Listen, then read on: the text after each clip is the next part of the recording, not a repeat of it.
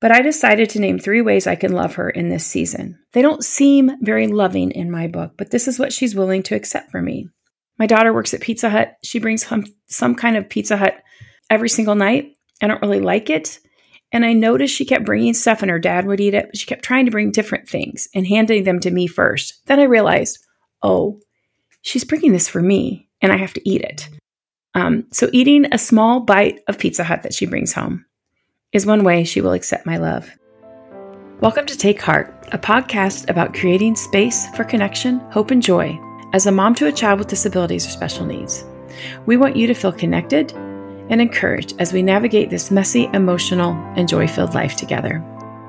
Hi, I'm Amy Brown, and you're listening to episode 152. This month, we're talking about what we wish we had known. Now, I've been married for 37 years, a mom for 31 years, and a special needs mom to kids with invisible disabilities for 22 years. When I look back at the beginning of all these journeys, there were so many things I did not know. But I think sometimes we have this expectation that we need to know a lot of things at the beginning. Recently, I went back to grad school. This is the first time I'd been back to college since the 80s, where we did not have computers. Yes, that makes me sound ancient. I spent so much time being frustrated by what I didn't know, specifically in technology. I would lament to my oldest daughter, Anna, who's a college English teacher. I would say, why don't I know this? And she would very gently say, Mom, you're not expected to know it. You're a beginner. It's hard to embrace being a beginner. And there are many points on this journey where we once again are a beginner. Maybe that's when you're navigating the first time you get the diagnosis. Maybe that's 18 years down the road when you're navigating what to do after high school. We are constantly asked to be beginners. After all my years of experience as a parent, and when I look back at young Amy, I want to look at her with grace and compassion, which is not my usual stance. If I'm being completely honest, I kind of nitpick her and say, why did she do that? Why didn't she know that? Why didn't she try this? Why didn't she do this? And that is not a place of grace and compassion and acceptance. Today, I want to talk about what I wish I'd known. I really wish we could sit across from each other with a warm cup of coffee and I could share these lessons with you. I know how much pressure you put on yourself to get it all right. I wish I could look you in the eye and say that you're a great mom, you're doing good work, and you're loving well, and you are enough. Let me say that one more time. You are a great mom, you're doing good work, you are loving well, and you are enough. Since we can't sit together and have coffee, this podcast will have to do. So let's begin. Number 1, not everything is an emergency. Now, before I go any farther, I realize there are straight up emergencies. Obviously, there are emergencies like hospitalizations or dangerous behavior that has to be stopped. But most of life is not an emergency, even though in our brains we think they are. This is our scarcity and worst case scenario mindset taking over.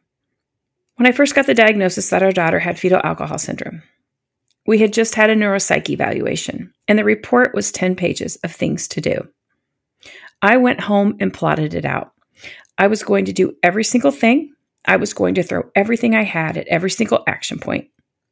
Well, first of all, that is not even the least bit realistic.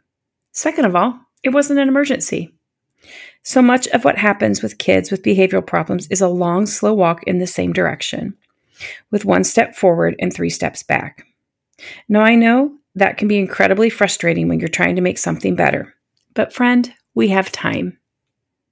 We need to lower our expectations, slow our roll, and ask ourselves, what is the most important thing I can do today? Here's a little practice I like to do. Number 1, name the thing you think is emergent. For example, let's say your child is raging every day at school, and you think you need to fix it right now. You need to name it. You name what's happening. Child raging after school. Now, before we go on, notice I did not say, my child is raging, it will never get better, and she's going to grow up and be in jail. You may feel all of these things, but let's take the emotion out of it and just name it. Second, what is the 1 step I can do today to move me towards making things better? I didn't say making things completely all the way solved. I said, what is the 1 step I can take today to make it a little better? And number 3, speak the truth over it. This is not an emergency, and I need to trust God. Friends, we have time to do the next right thing. We have time to slow down and take it one step at a time. We need to do our best to eliminate the hurry mindset. In his great book, The Good and Beautiful God, author James Bryant Smith says this: hurry is an inner condition that is fear-based. I am guilty of that all the time. For example, let's say you have to figure out the next steps for the IEP. Let's say the IEP is not even for 6 months. A hurry and fear-based mindset would say, I have to figure out the IEP prep right now. If I don't, everything is ruined and my child will fail. As opposed to, I need to make this a priority in the next few weeks. I will block off time to work on it, but if I don't get to it right away, it will be fine because God walks with me. We still need to do the work in front of us, but we can do it at a pace that doesn't stress us.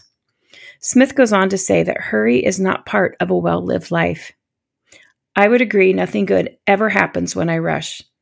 I may get the job done, but I have stressed myself and my family in the process. Number 2, everything is not my responsibility. Now, this one's hard. As mothers, we feel like we have to give 1,000,000% to everything. Dads may feel this too, and I don't mean to leave dads out, but in our home, I am the Olympic champion of taking it all on my shoulders.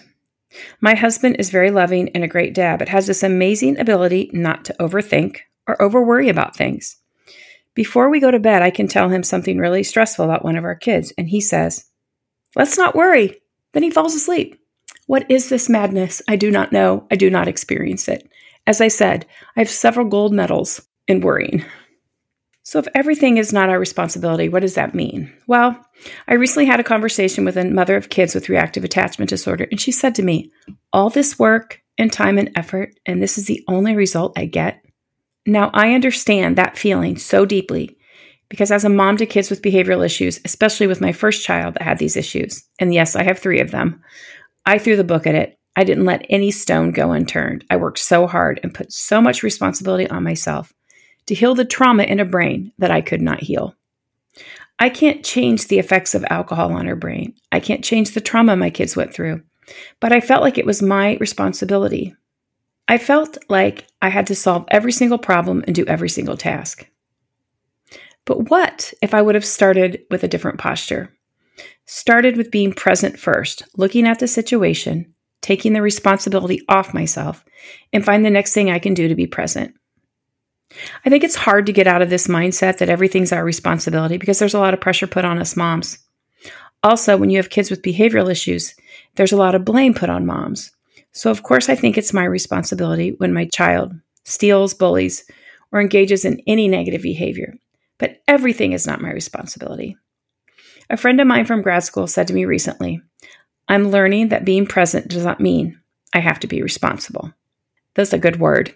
I'm learning that being present does not mean I have to be responsible. Here's a perfect example. When my child was at school, she would act out, and I felt like, oh my gosh, I have to go in and fix it. But that's the school's responsibility because I have warned them about the specific behavior. We have plans in place to take care of said behavior in her IEP. It's not that I don't have to take part in it. I'm not saying that you just ignore the school or the situation, but I can say that this is their responsibility too. I've set up frameworks. I've advocated for my child. If they're calling me for something they already know the answer to, then it is not my responsibility in that moment. Another idea is to share responsibilities. For example, I get highly triggered when the school calls or when anybody calls because I've had some really scary phone calls about my kids. So for a while, I have my husband take the calls from school. Or if we found a caregiver that would stay more than a day, which wasn't always the case, when we would come home from being away, I would let my husband take the report, the caregiver report, because I felt like if I knew all the negative behavior that happened while I was gone, it would just ruin my evening. So my husband took that and then told me what I needed to know. So everything is not your responsibility. Number 3, love is not enough to heal generational trauma. This is another one that's very hard for me to admit because I wish I had known this at the beginning. Lots of adoptive moms come to me with the assumption that if they just love their kids, they're going to be okay. Now, I'm not dismissing the power of love. We know the transformative power of God's love. We know that our love for others is always the right choice. We always have to turn and love others. But to think that the amount of time I'm putting into my child can change generational trauma is unrealistic. I had to accept that loving my child with attachment issues looks different. I wish I would have learned this early on and loved my child in the way she could accept it. For example, I have a child who continually pushes me away due to attachment issues. I want so much more for this relationship, but I decided to name 3 ways I can love her in this season. They don't seem very loving in my book, but this is what she's willing to accept from me. The first one is driving her to school. Now, if I'm being completely honest, she's almost 18 and she doesn't have her license because guess what?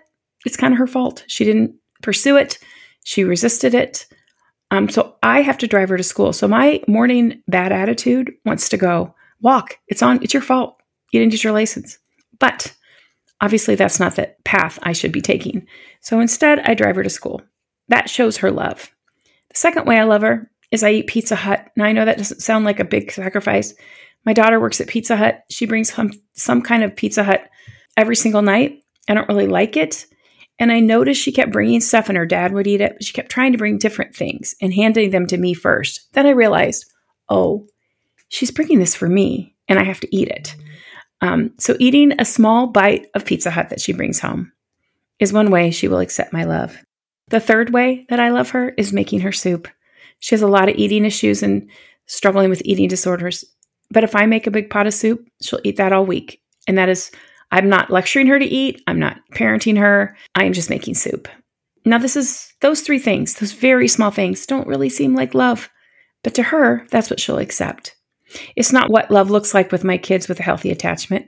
We have a deeper relationship, but this is what she can accept. And I wish I would have realized this long ago. It may have saved me from a lot of hard feelings. And finally, and honestly, number 4, I think is the most important one. Your well-being matters. I wish I could go back and say to young Amy, slow down, sister. Take time to take care of yourself. When I work with my mentor clients, we start really small with this idea that we have to be well-resourced and nourished. As caregivers, we say, I don't have time to take care of myself. Listen to me. You don't have time not to. I know several women around my age who just barreled through like I did and didn't remember to take care of themselves. And now we're all paying the price. We're all dealing with issues with our body that resulted from not taking care of them. These issues included autoimmune diseases, migraines, weight problems, poor joint flexibility. So if I could go back and tell myself anything, I would say, slow your roll, do what makes you feel well-resourced, find the things that make you happy, and do them every day, even the little things. They don't have to be extravagant like a beach vacation, which would make us happy. Of course, it would make everybody happy. But as parents of kids with disabilities, we can't do that. So how about we start small? Ask yourself this question: how can I well-resource myself in a really challenging season? Recently, during a difficult season, I decided to prioritize 3 things: hydration, nutrition, and movement. I drank a lot of water. I did my best to eat well, and I moved. Sometimes we put this mentality that if we can't do the whole big thing, the small things don't matter. I am guilty of this because I'm a super high overachiever. I love long-distance athletics. I've ridden 350 bike rides and run marathons and half marathons. So to me, a 20-minute walk seems like nothing. But that's just me personally. I'm not judging you if you only take a 20-minute walk. I had to learn to lower my expectations of what I thought I needed because many times I would say, if it's not an hour run, it doesn't count. 10 minutes of stretching, moving from my kitchen or my computer to my porch, or walking around the block, those things mattered because they help us be well-resourced. Now, those are the 4 lessons that I've learned.